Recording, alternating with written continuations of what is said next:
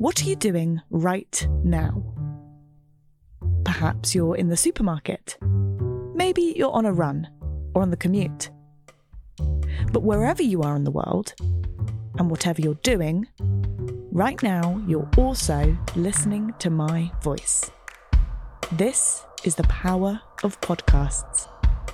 The ability to communicate with your audience in an intimate and intentional way through audio. I'm Bea Duncan, Senior Partnerships Producer at Intelligence Squared. We've been a world-leading forum for talks, debates and events for over 2 decades. And we also use our cutting-edge curation, creativity and editorial expertise to elevate your brand to new audiences with podcasting. Intrigued? To find out what we can do for your organisation, book into a free consultation with me today. Find out more by going to www.intelligencesquared.com/partnerships.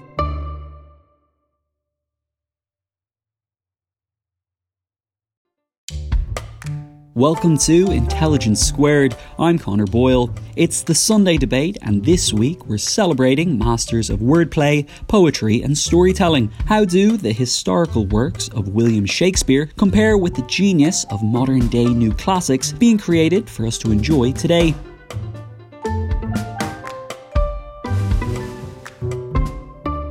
This July, Sotheby's in New York will be auctioning a rare copy of William Shakespeare's first folio.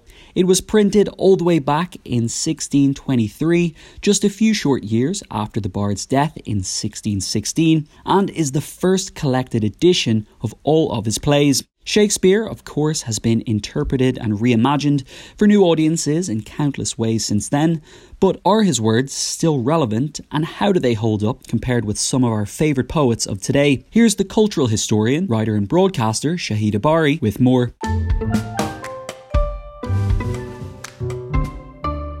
Hello and welcome to this debate, which is part of Sotheby's Platinum Jubilee Arts Festival. My name is Shahida Bari. I'm a professor at the University of the Arts London, a BBC Arts presenter, and also I'm chairing today's debate on hip-hop versus Shakespeare. This is a debate that is going to span the centuries, obviously. We're asking a lot of our two debaters. It's not so much a question as a challenge that we're issuing here. Do new genres with mass appeal, like hip-hop and slam poetry, speak more to society than canonical historical texts? And can we assume that classic art forms will always be universal? Or is it time to shake things up and put forward some new classics? Does Shakespeare still matter 400 years on? Is hip-hop just a young pretender to the throne? Or is longevity actually not the best measure of artistic merit? These are just some of the questions that we might explore today, led by our advocates in what is sure to be a lively conversation. So let's meet them. Representing the case for hip-hop, we have George the poet. In the summer of 2018, he opened the royal wedding of Prince Harry and Meghan Markle with his poem, The Beauty of Union. He's a London-born spoken word performer. In 2020, I'm sure lots of you have heard his podcast. Have you heard George's podcast? It became the first podcast outside of the US to win a prestigious Peabody Award, and it also won 5 gold British Podcast Awards. And George has recently, if that's not enough of the riches, George has recently embarked on a PhD researching how black music acts as a catalyst for social and economic progress. Welcome, George the poet. And for Shakespeare, we have Howard Jacobson. I'm sure lots of you know Howard is one of our most esteemed novelists and journalists. He's written 16 novels and several works of non-fiction, including In the Land of Oz and Roots Schmoots, which was made into a critically acclaimed Channel 4 series. In 2016, he published Shylock Is My Name, a contemporary adaptation of Shakespeare's The Merchant of Venice. He won the Man Booker Prize for The Finkler Question in 2010, and his novel Jay was shortlisted for the award in 2014. Welcome, Howard. Okay, before we hear the cases that you're both going to put forward, I think it will be useful to get a sense of why you're representing the different sides of the argument that you are. Howard, is Shakespeare a passion, and when did you first encounter his work? My auntie bought me a record of Olivier as Hamlet, which was an LP record based on the film. Mm-hmm. I must have been 8 or 9. And I fell in love with, I suppose, Olivier as well as the Shakespeare. What I most loved was the graveyard scene, and I can still hear Olivier whispering through that misty graveyard to the gravedigger, "How long will a man lie the earth ere he rot?" And I thought, that's fantastic. And everybody I met, I would then, my grown-ups, my uncles and aunties, I'd say, "How long will a man lie the earth ere he rot?" My parents got very worried about me. They thought this was... I imagine. You've come dressed as Hamlet in Sable and Weeds as well. I imagine you as a kind of... Is it Hamlet the figure you identify with? I identify totally with Hamlet. Yeah. In fact, I don't have the right shirt on for years, because Olivier wore what I used to call a Hamlet shirt. Right. Nobody else but I knew what a Hamlet shirt was. And in the end, my dear wife couldn't bear to see me come out of gent shop after gent shop saying, no Hamlet shirt there, no Hamlet shirt in M&S, no Hamlet shirt.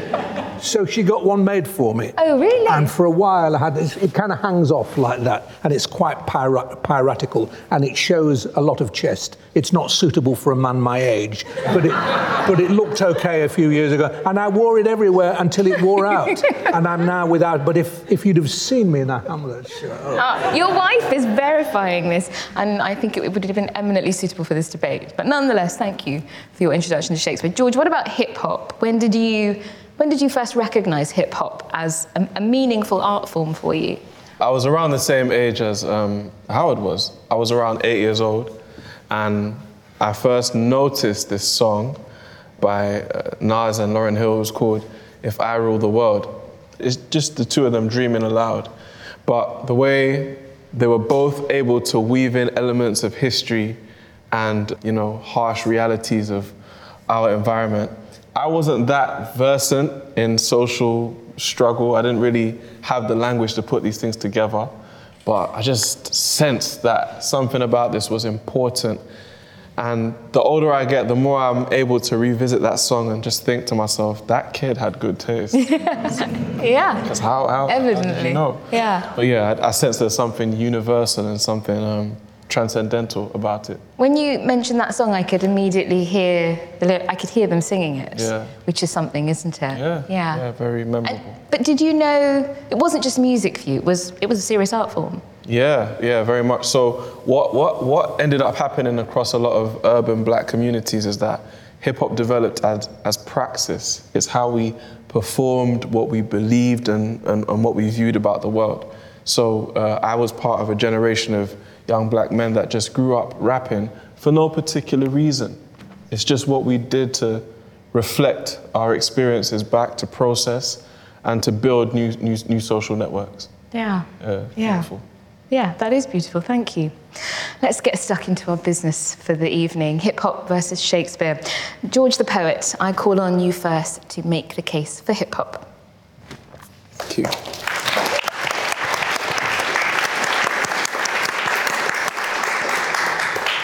Thank you. Hip-hop versus Shakespeare is a false equivalence. You can't really compare the two. Shakespeare was a man whose work changed the course of English literature, brought new language to the world, and enriched Western ideas about human nature. He was a genius. And hip-hop has a few of those. But I'm not going to give myself the impossible task of denying Shakespeare's influence. That would be a waste of time. Because time is actually Shakespeare's secret weapon. That man has had 400 years to make himself understood. Hip-hop's only had 50. So technically, the closest we can get to a fair comparison is to limit Shakespeare's timeline to the first 50 years of his impact, bringing us to the early 1600s, when he was popular, but not the undisputed all-time great that he would later become. Still, limiting Shakespeare's work to a 50-year window is impossible because his presence is too strong. My point is simply that sometimes we only see things in hindsight. Like Shakespeare in the early 1600s, hip-hop is popular today, but the true significance of this culture will be a lot clearer in 400 years' time. So I feel no pressure to uplift one by downplaying the other, because hip-hop versus Shakespeare is a false equivalence. You can't really compare the two. But if you insist, let's start with the elephant in the room. No one understands Shakespeare without training. Younger generations who enter this world with no bias are force-fed Shakespeare in school. And instead of a country full of English graduates clambering over each other for a career in literature, we have a different picture. The world of theatre, and Shakespeare in particular, is perpetually elitist, non-diverse, and insular. In 2022, you have to be so immersed in the English academic or dramatic scene to get anything out of his work. And that's not everyone's reality. For millions of young people, Shakespeare in school means boredom, frustration, cultural alienation, and sometimes feelings of inferiority, while their obsession with hip-hop is completely voluntary. It's not just young people. The majority of adults have no clue what Shakespeare's saying. This isn't an indictment of the man's work, but if we are going to make the case of this imperfect comparison between hip-hop and Shakespeare, we should think about the role of both in day-to-day life. Our society is characterized by increasing inequality, job insecurity, and a rising cost of living. Who's got time to learn Shakespeare? Notice I said learn, not read or watch. Shakespeare's work has to be studied in order to be celebrated. It has to be decoded before it can be digested. Hip-hop avoids this problem for a few reasons. It uses modern language, it deals with life in real time, and it is musical. These three factors make up hip-hop's superpower, which can best be expressed like this. Before you understand it, you feel it. See the difference? To get into hip-hop, we're not sat in a room and dictated to. We don't have to spend £100 plus on a theatre ticket. We just have to follow the curiosity that the music provokes. Music which occurs in our home environment. Music which can be overheard and shared easily. Some would have you believe that hip-hop's attractiveness is in its shock value, its obsession with sex and violence. I trust I'm talking to an audience that understands these as thematic similarities to Shakespeare's work, not differences. Both artistic traditions reflect raw human experience with insanely skillful usage of words, rhyme, and emotion. For this reason, I won't compare the poetry of Shakespeare and hip-hop. Poetry is subjective, and as the popularity of both traditions suggests, the proof is in the pudding. My point here is about accessibility. People love hip-hop without pretext, without being induced into circles that can explain it. And if we reject the racist idea that the quality of its poetry or its insights are inferior to that of Shakespeare, then we have to be honest with ourselves. Hip-hop does more to illuminate the mysteries of life in the lives of more audiences than Shakespeare. Its prominence outside of the English-speaking world proves this. Hip-hop didn't need 400 years of bourgeois reproduction to find a place in the hearts of people who don't have an English degree. It just connected. My second contention is that Shakespeare's well-deserved prominence in our lives owes a lot to the elevated platform of imperialist privilege that the vast majority of this world's undiscovered talent don't have. It's not just that Shakespeare benefited from the global domination of European imperialism and that the wealth, prestige, and productivity of Britain served the dual function of promoting the country's own genius while ignoring the equivalent genius of other cultures. No, that's the international picture. Let's focus on the domestic scene. If there was a storyteller as talented as Shakespeare among the English peasantry, the world might never know. Shakespeare's dad was a successful businessman and politician, while his mother came from a wealthy land-owning family. The guy started off all right. During his lifetime, things got better, and eventually, his company was literally backed by the king. Now, I wouldn't suggest that this privilege undermines his work, but I will highlight the difference in hip-hop's origin story. Hip-hop is the rose that grew from the concrete of slavery. In that concrete, the seeds of African identity were buried, not planted, buried. Nothing was supposed to grow there other than white power. The rocket fuel behind this power was stolen African labor. During the time in which Shakespeare's work was gaining international acclaim across the Western world, the African story was being torn up and rewritten by Europeans.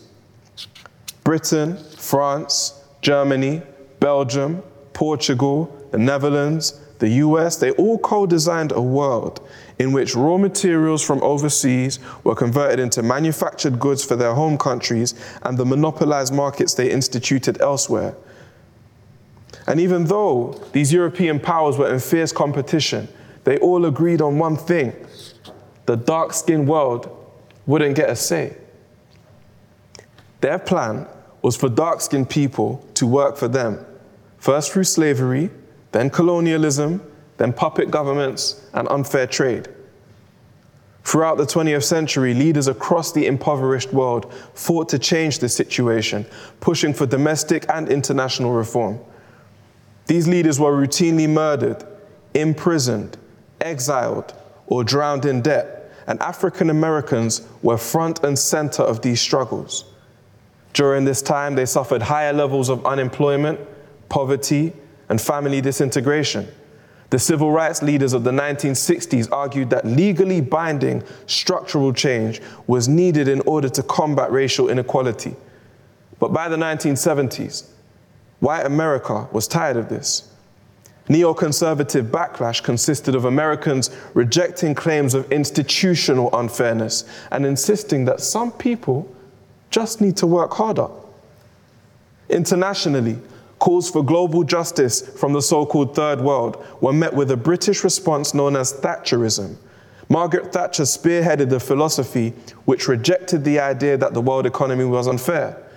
She blocked debt forgiveness and measures to control the influence of private business on global politics, insisting that irresponsible spending and cultural backwardness were the real drivers of Third World debt, not hundreds of years of slavery and forced labor.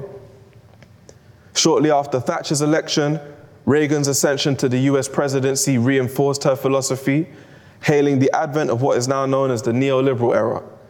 And it is against this backdrop that hip-hop was born. An African-American storytelling tradition embedded so deep in the African psyche that it survived a centuries-long Holocaust. A tradition so powerful that the CIA-backed proliferation of crack cocaine throughout the black community couldn't stop it. A tradition so undeniable that the historically biased white-owned global media couldn't even block it out.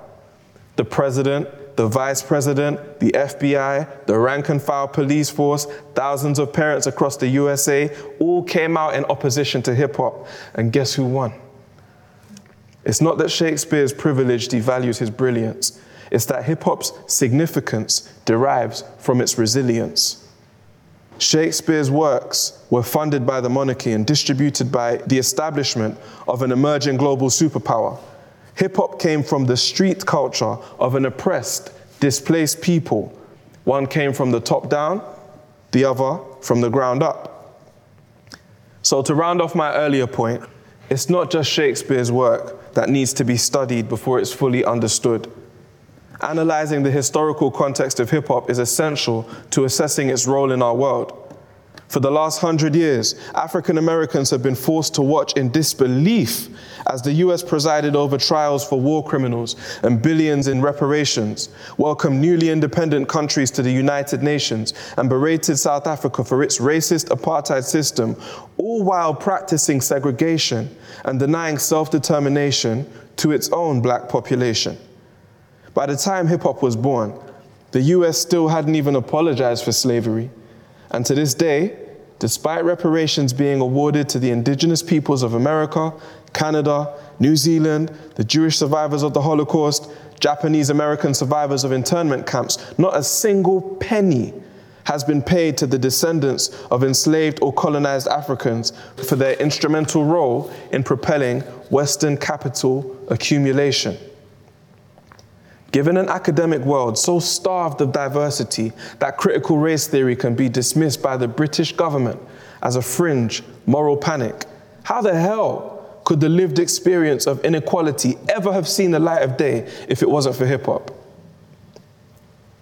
Shakespeare couldn't predict the 1992 LA riots like a 20-year-old Tupac Shakur did on his debut album 1 year prior. Shakespeare couldn't console the billions of oppressed people across the modern world with a utopian fantasy like Nas and Lauryn Hill's If I Ruled the World. Shakespeare hasn't provided the blueprint that has enabled impoverished communities to establish their own narrative and even stylize their pain, for better or for worse. Only hip-hop has been able to do this. Why? Because hip-hop is alive. Shakespeare is dead. This doesn't mean that Shakespeare is redundant or forgotten. It's just that he's no longer able to respond to what's happening now. Earlier, I attributed hip-hop's superpower to its use of modern language. I want to go further. Hip-hop doesn't just use modern language, it invents it.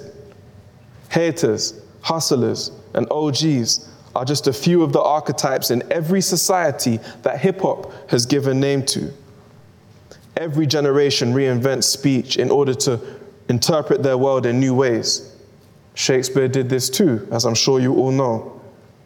African American youth have popularized their own linguistic creativity through hip-hop culture. Now multiply that creativity by the countless offshoots of US hip-hop that have popped up around the world in the last 40 years. Over here in Britain, UK hip-hop has been the most streamed genre for a number of years now. This has promoted Black British culture on an unprecedented scale, returning dividends to the UK in the form of industry earnings, international awards, and recognition, not dissimilar to the legacy of Shakespeare. But remember, I'm the one saying hip-hop versus Shakespeare is a false equivalence. You can't really compare the two. But if you insist, hip-hop wins. It's not even close. Thank you.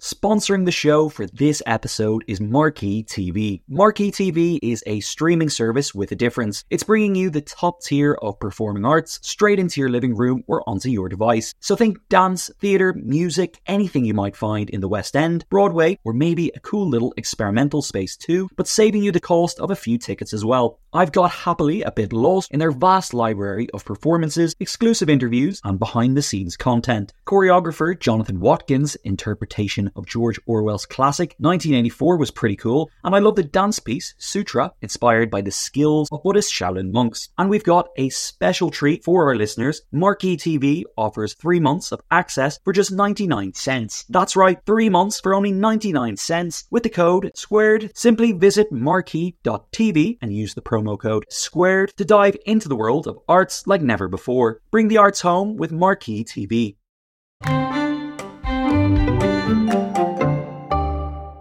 Thank you, George.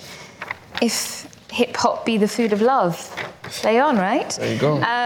We're going to respond to that in a moment, but I'm going to encourage Howard to take to the stage, first of all, to advocate for Shakespeare. Thank you.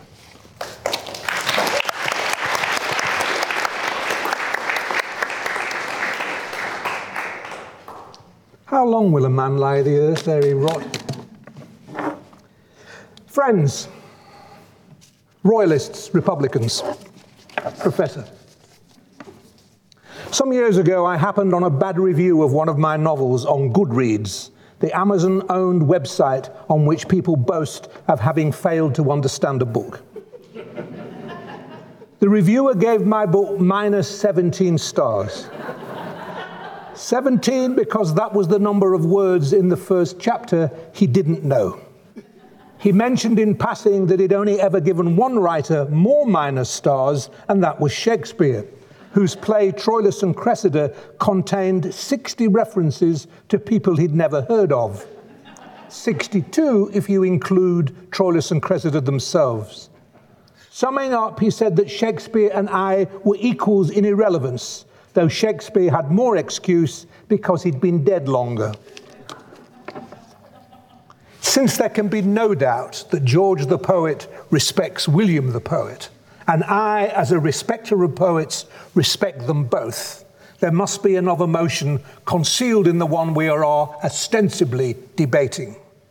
What we are really discussing is the relevance of literature of another age that isn't about now and isn't about us.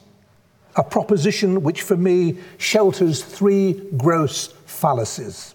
One, that contemporaneity is merely an accident of birth, so that even a bad writer of today will tell us more about who we are than a good writer of yesterday. Two, that we bring the truth about ourselves to literature rather than go to literature to find it. And three, that our identity determines the limits of our curiosity. Relevance was a 60s buzzword calculated to privilege another 60s buzzword, people designated educational have-nots, which would have been laudable had it not done the very opposite. Tell an impoverished working man with few words that a play about a pampered prince with an extensive vocabulary cannot possibly appeal to him, and you not only profoundly insult the intellectual capabilities and sympathies of the working man, you disinherit him.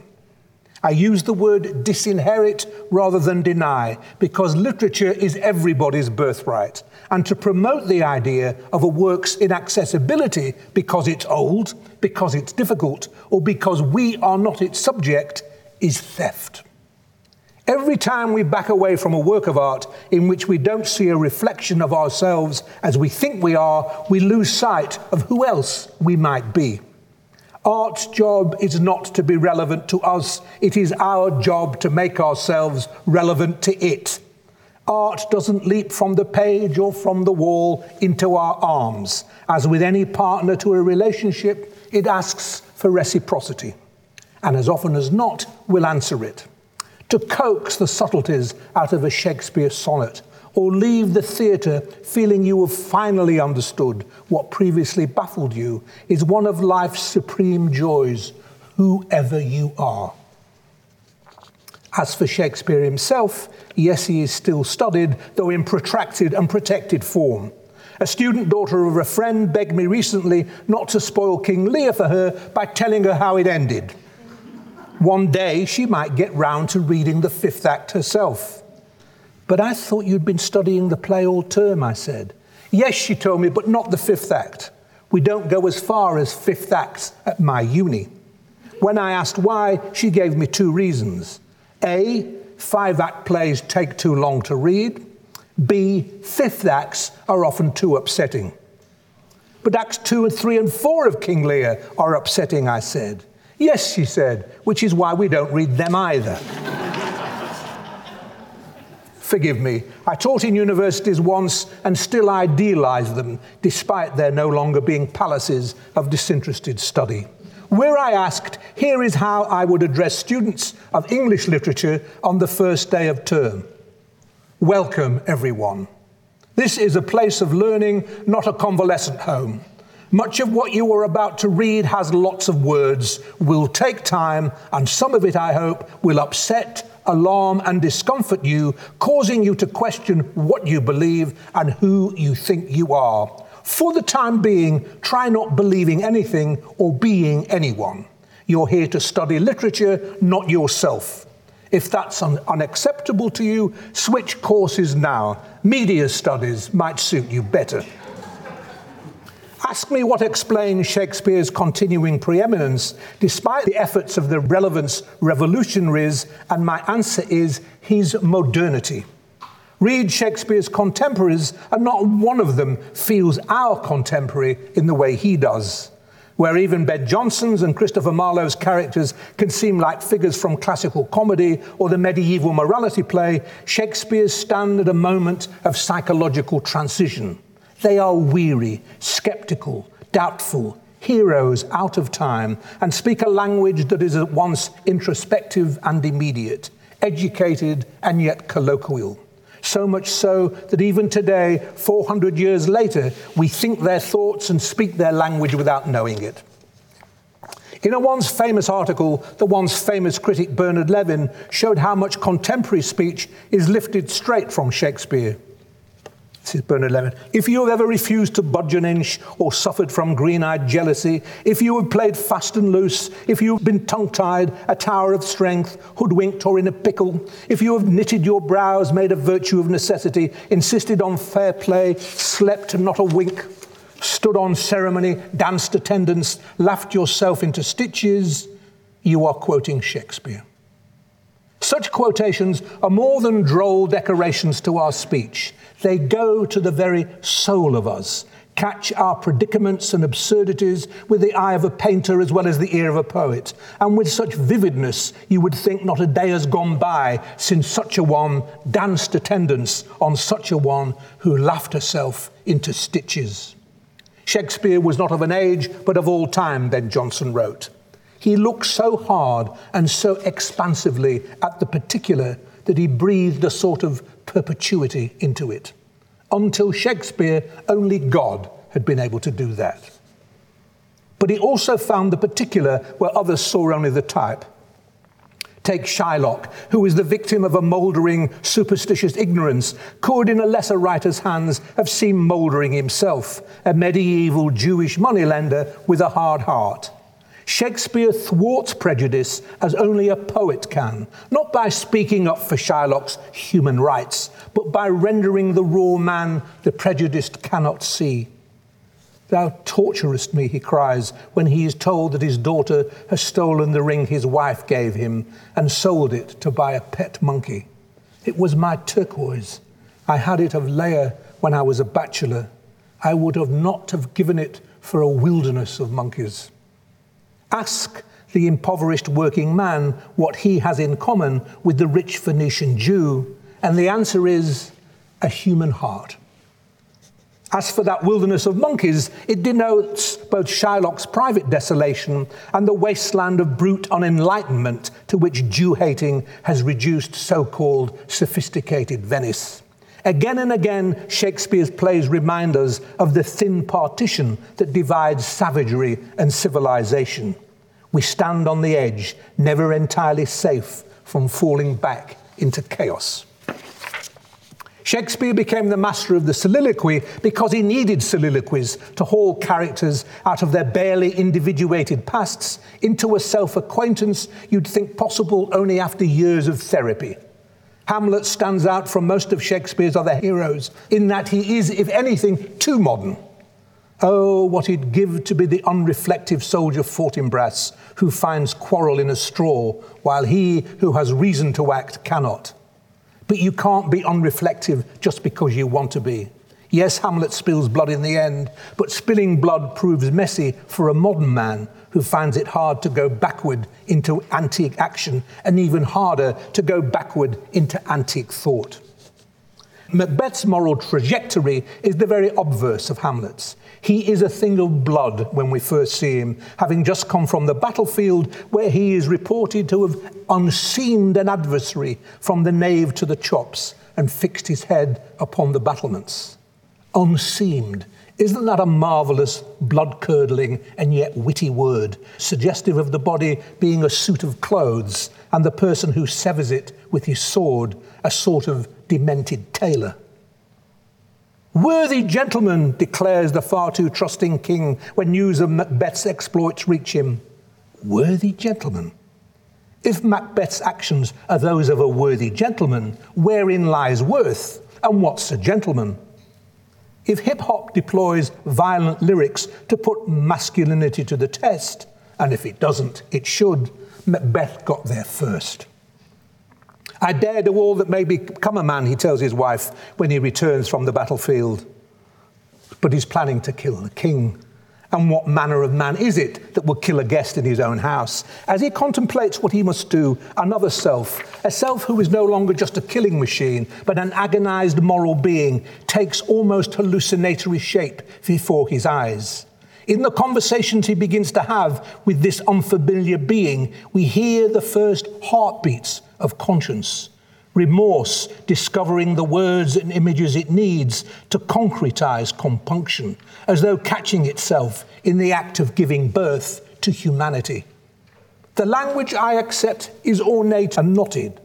See how, in a prefiguring of the imagery of Baroque art, Macbeth conceives the metaphysical pity that murdering the king will unloose.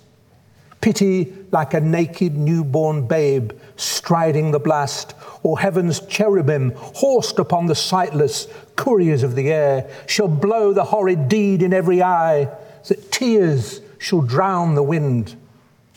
Yes, that's dense, but not so impenetrable that we can't see what's germinating inside Macbeth's head. He is not an abstruse philosopher. He thinks in images as well as words. He sees wrongdoing in pictures. Never mind that we don't understand every phrase. He doesn't understand himself. This is a mind grappling with thoughts half-formed, stirrings of moral dread, promptings of a soul which until recently Macbeth did not even know he had. How could he, in that case, speak a language that isn't groping and half-formed? Before our eyes, he pulls out of himself the very constituents of humanity. To deny the relevance of this to our lived experience today is to admit our lived experience is a rather poor affair. And that's the reason we go to Shakespeare, to make it richer. Does that mean I've got another 15 minutes? 2 minutes. 2 minutes? Time. Oh, well, that's a shame. I'll tell you what I was going to say. I've got another 10 minutes, but that's no good. What I was going to say was that the part of hip-hop I most like is rap. I'm not an expert and know nothing of it, but I once went to Trinidad and saw something called extempo war, in which poets and musicians extemporized abuse. They abused one another. It was fantastic. It was the most thrilling thing. Abusing someone else is an exciting thing, and that's part of the excitement of hip-hop. And Shakespeare could do it. Shakespeare was a rapper. People abuse one another in Shakespeare. Just let me give you one quick reminder of it. The Earl of Kent in King Lear, this is talking to Oswald. You're a knave, a rascal, an eater of broken meats, a base, proud, shallow, beggarly, three-suited, 100-pound, filthy, worsted stocking knave, a lily-livered, action-taking knave, a horse and glass-gazing, super-serviceable, finical rogue, and art nothing but a beggar, a coward, a pander, and the son and heir of a mongrel bitch. Oh, so now we like Shakespeare, what is... Well, in contradiction to the applause, the point I'm trying to make is Shakespeare was very good. He was a very good rapper. He would have made a very good rapper, but he's better when he's writing tragedy. That insult is just a little bit dated. It's comic, and comedy dates in the way that tragedy doesn't, as we know. And when we watch a sitcom on television, which we thought hilarious last year, and look at it now and think, why on earth did we like a moment of that? It dates. So what I finish with is this thought. Just give me 2 minutes. Words, words, words. Hamlet, right? Hamlet is right. Words, words, words. Comedy dates, as we know. So hip-hop's popularity today, because it too might date, is no guarantee it will be popular 400 years from now. Who knows? Maybe George the poet will be taught in every school. Or maybe some people will no longer find his work relevant to their experience, while others will be so impressed that, as with Shakespeare, they don't believe he could have written it all himself. Maybe they'll think Salman Rushdie was the real author, or Ed Sheeran, or me. George, I raise an imaginary glass to your longevity. But this is all speculation. All we can say with any certainty is that hip-hop might live on, whereas we know without a doubt that Shakespeare does. Thank you.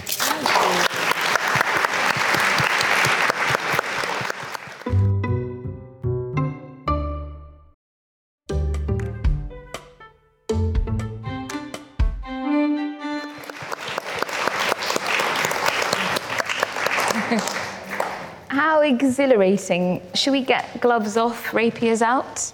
Let me try to pick up some of your points, George. Is it really the case that nobody understands Shakespeare and everybody understands hip-hop?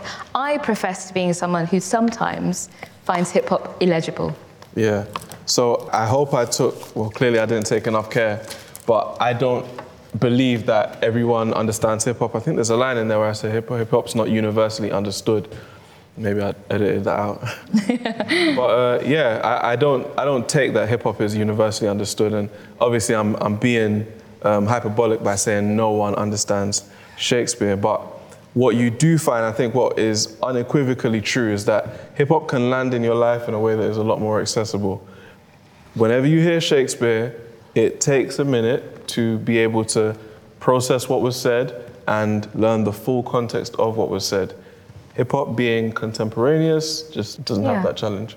One of the points that Howard was just making was about Shakespeare's particular gift for the particular as well as the type. So when you say haters, hustlers, and OGs of rap, Iago, Trinculo, Full Stop is the OG, right? Can we really argue that Shakespeare isn't equal to hip-hop in those characterizations?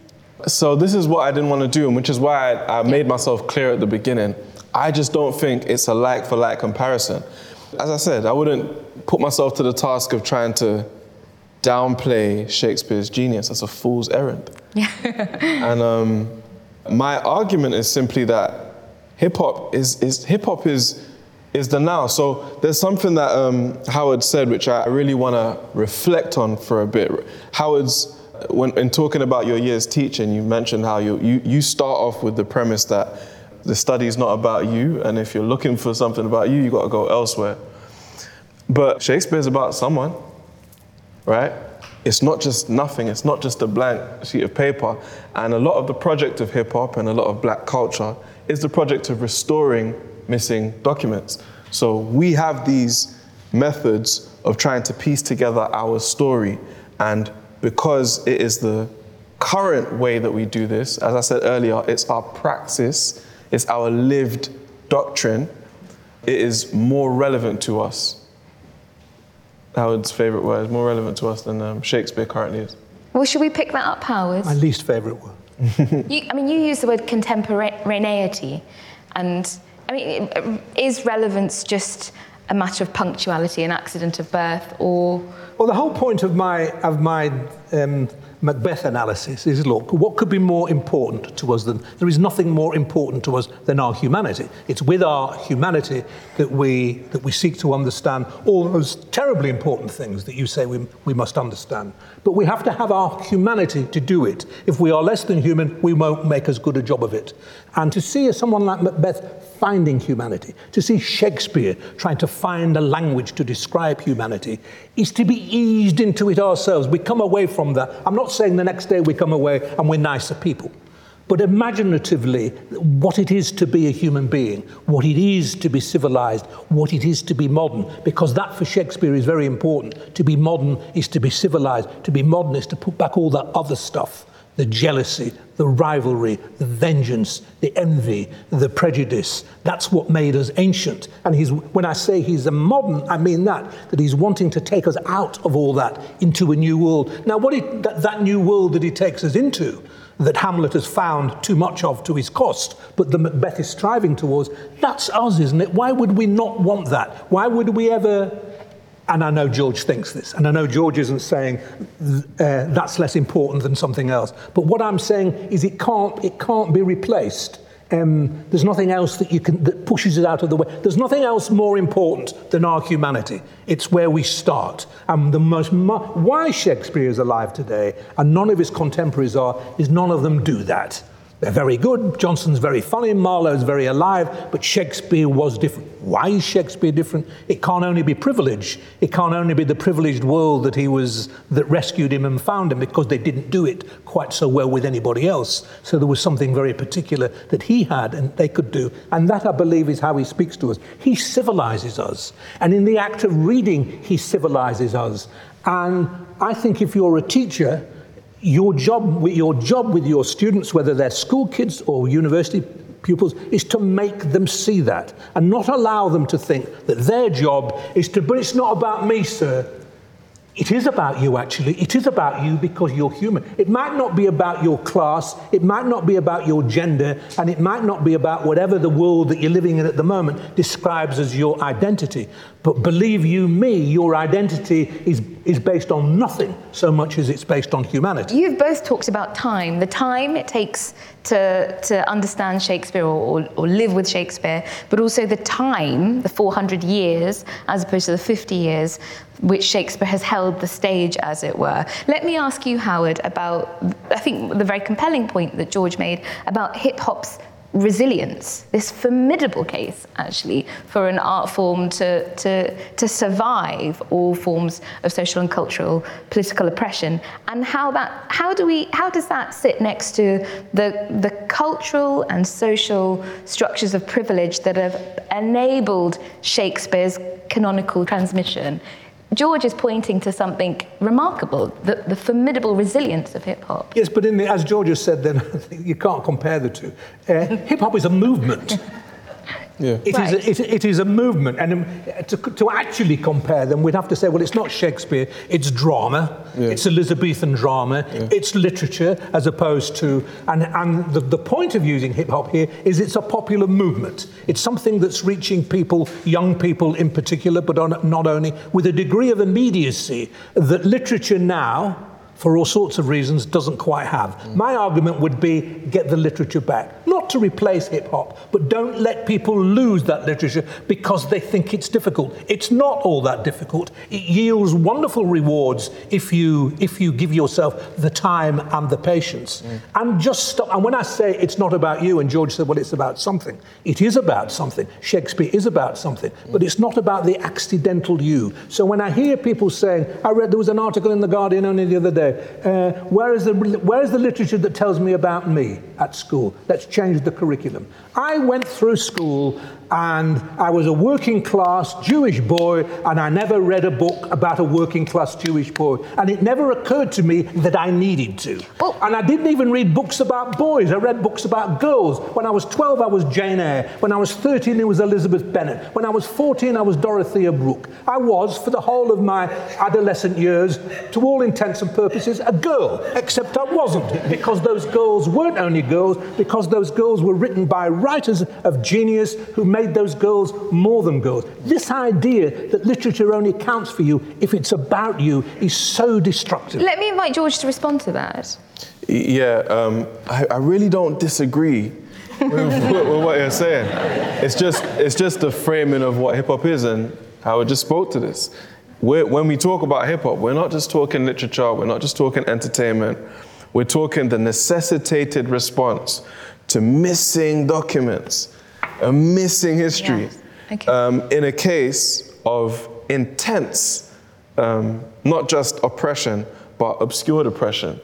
Hip-hop emerged at a time where the media was still really owned and controlled by a very small group of people. There wasn't the opportunity that there is today for the day-to-day person to become a broadcaster, to respond to news points. So when Ronald Reagan was talking about welfare queens and bad guys in the ghetto, the black community of America was not able to respond en masse. Hip-hop became that response. So it just goes back to my earlier point about this thing not just being, and I'm not implying that Howard is saying this about hip-hop, but just to clarify, this is not just about, I want to see me, I want to hear about me, me, me, me. It's about restoring the missing parts of the global story of humanity. Yes, that story, and some parts of that story are difficult. Throughout its history, hip-hop artists have been sometimes seen to encourage violence, misogyny, homophobia. How do you contend with that image problem? Well, it goes back to one of the last comments I made about hip-hop. It's alive. So, like any form of life, we don't look to it to be perfect, but by analyzing it seriously and trying to understand all of these messy parts of hip-hop, we can reveal, very necessary truths about our current way of life I don't feel like it is the responsibility of any advocate of hip-hop, any supporter or any fan to apologize for or to explain some of its problematic features. I think it's our duty to be honest about it and to pull that thread. What does it indicate about our broader condition? Well, Shakespeare doesn't escape those accusations either. Misogyny, racism, anti-Semitism. How do we contend with that, Hereward? I don't find any of those things in Shakespeare. I don't find racism, certainly don't find anti-Semitism. People say The Merchant of Venice is an anti-Semitic play. It isn't. It's about anti-Semites. That's so important that we make that difference. There are racists, there are anti-Semites, there's every kind of swine in Shakespeare. Every kind of piece of human filth is in Shakespeare. All human life is there at its worst. That doesn't mean he is. But can I just ask George one thing? Does it worry you? I mean, I absolutely take the point. I mean, you couldn't make it more vividly about what it is, this looking for these missing pieces, this understanding this thwarted and distorted history.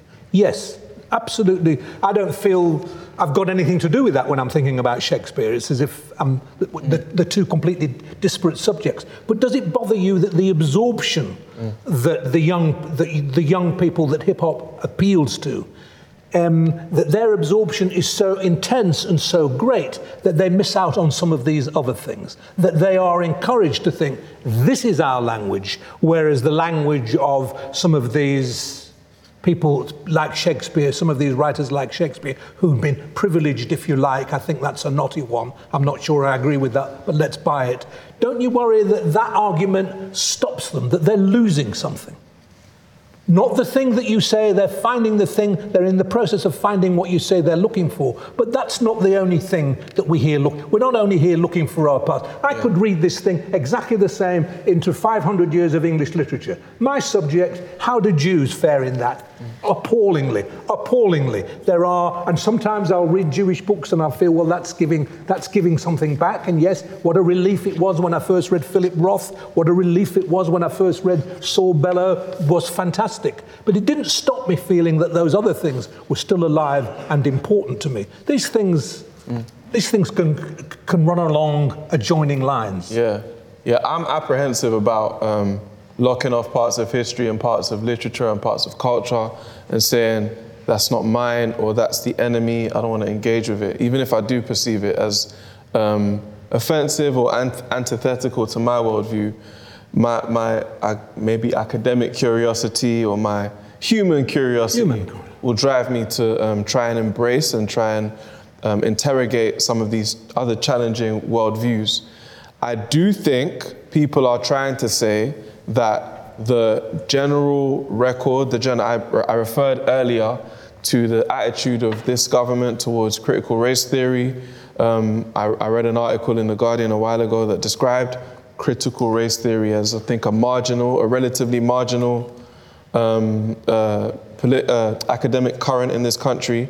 But for some of us, critical race theory is just one example. But there are parts of the public conversation and the way that we perceive ourselves that get no respect on a real academic level, on a societal level. So I think there's a growing movement of people saying, enough is enough. We need to just reframe this whole thing. Stop trying to divert the conversation to what some people will box into the term identity politics. Stop trying to talk to me about these so-called cultural wars. I'm trying to talk about what a lot of these young people are interested in, the global distribution of power and wealth. But isn't Shakespeare your ally? Yeah, I'm not saying he's not. I know. Yeah. But isn't it important that you show them that Shakespeare is their ally? There are simple ways, like give them The Tempest. The Tempest is an anti-colonial play. The Tempest is a very, very early imagination of what... But what you got to recognise here is, in the time that we're spending digging into the works of Shakespeare, we are not looking at all of the African literature that we haven't ever seen in the British education system, or all of the Black British literature that we've never seen in the British education system. So my interpretation of what a lot of these young people are saying is not that Shakespeare is the enemy or Shakespeare is the problem. It's just the imbalance, the historical, deeply psychologically entrenched imbalance. But you're implying that he's irrelevant. He's irrelevant, so we can let him go. Relevance is relative, though. I guess that's the crux of it. Well, of course it is. But my point is, this is where I'm coming from. He's relevant to you, whatever intellectual journey you are on. And what you're describing is an intellectual journey. Yeah. And the kids who are listening to that music and all those art forms are on an intellectual journey, whether they think they are or not. And Shakespeare arms you, as very few other writers do, for that intellectual journey. I wouldn't challenge that. I don't refute that. It's so difficult to have a debate when your debaters agree with each other. I mean, the Capulets and the Montagues at the warring houses, and they fall in love, and then they both die at the end. So I hope that's not where we're heading. But I want to turn to our audience for the last 5 minutes. Do we have questions? Because I think you might want to pipe up into our conversation. If you do, you can raise your hand, and we'll wing a mic over to you. If not, I've got plenty of questions to ask our speakers. There's one at the very front. It's David, in fact. So the mic is coming to you, I think. Or do you have a mic already? No, definitely not there. Sorry. I think the mic is coming to you right now. I wonder whether you consider things like verse form when you were thinking about this debate, because I alluded in my introduction about iambic pentameter and the more complicated beats of hip-hop, and I also wondered if you thought about wordplay, because some of the greatest wordplay I've heard recently is in hip-hop, and there we have Shakespeare, the master of wordplay. There's been a lot of talk about the cultural impact of these two things, but what about the kind of technical craft of what Shakespeare did and what hip-hop artists do? Personally, I thought about that a lot, and I reached a conclusion, which I mentioned in my speech, that I don't want to talk about the poetic merits because there are too many. That's the beauty of a debate about art. It's art at the end of the day. You can go away and just have fun with it because it's just beautiful. And yeah, that's why I felt it was important to frame what hip hop represents. I know Howard thought of hip hop as the recent offering and representative of some other things, but for me, hip hop, I can't even begin a discussion about the poetry of hip hop or Shakespeare. It's just, as a poet, I'm just going to explode. I think Shakespeare would have loved the very things that you're describing, which is why I said I had to cut out all my stuff about Shakespeare as one of the greatest rappers there's ever been, because the professor wouldn't let me go on. Yeah. Because she was not on my side, because she's prejudiced and against some reason, academically prejudiced. Yeah. Well, otherwise, I would have said, had I been allotted my reasonable, all the time that George got, said what George wanted to say, but I would have said Shakespeare was a great rapper and would have loved some of this. My only point is that's not the Shakespeare that's for me not the greatest Shakespeare. But I also, as I wrote that, in a way I'm glad I didn't say it, because what George said made me rethink, because I was talking about rap, which is the part of hip hop, the only part of hip hop I get, really. And I've always thought about it as comic, really, because of its invective, because of its inventiveness around insult. And I've clearly not listened to enough, and probably never will, to see what else it can do. But I don't think that is antithetical to the Shakespearean spirit, actually. I'm going to try and squeeze in 2 more questions at the expense of Howard talking. There's one at the front. I wondered, Howard, whether you'd considered a career in hip-hop or rap. We have things like, the Mobo and BAFTA award-winning performer Akala's Shakespeare hip-hop company. Is that something you'd ever consider getting involved with? I think your knowledge of Shakespeare would be very, very valuable to that audience. Well, I'm prepared to talk about it with you afterwards. I mean, if you think there's a career in it, it is time. It is time I change. Yes, I mean, I look at it and think, yes, that's a way, I wish I'd been a little less, I was a very stuffy boy. You'd never guess that now from me. But I was a very stuffy boy, and so I would have said no to any of that. Now, if I were a young man now, who's to say, you've just got me 40 years too late. There's a question at the back, just towards the back, brown hair. White shirt, brown hair? White shirt, brown hair. There we go. The mic is just coming to you, 1 second. Do you think that as hip-hop becomes more commercial, that there's a risk that there may be some cultural dilution of relevance and that the rappers of today could just become the rock stars of the past, the rock star that your dad listened to, and, it could end up meaning, it reaching more but meaning less? 100 million%, yes.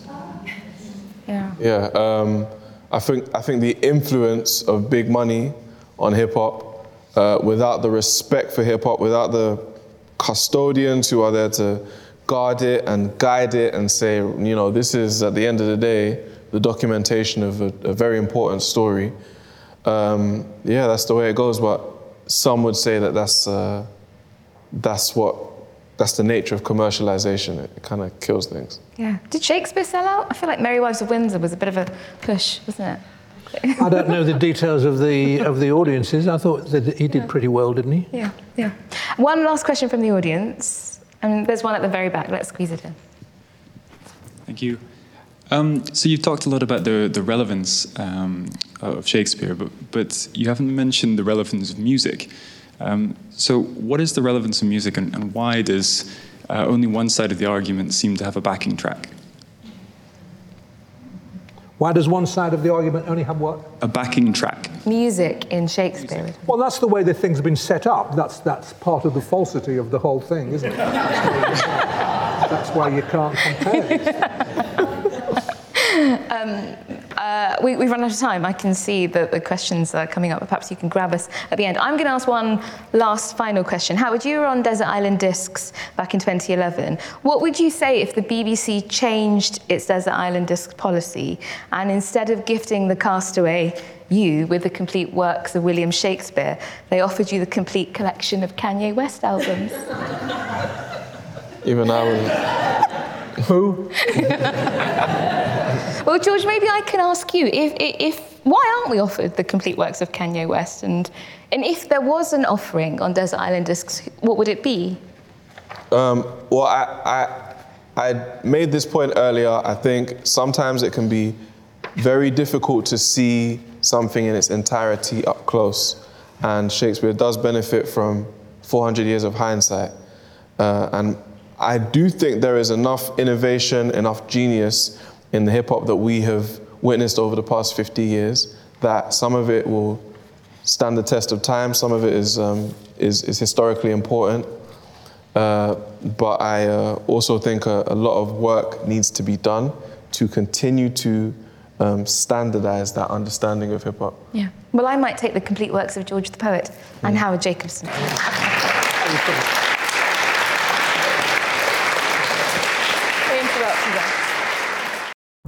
What are you doing right now? Perhaps you're in the supermarket. Maybe you're on a run or on the commute.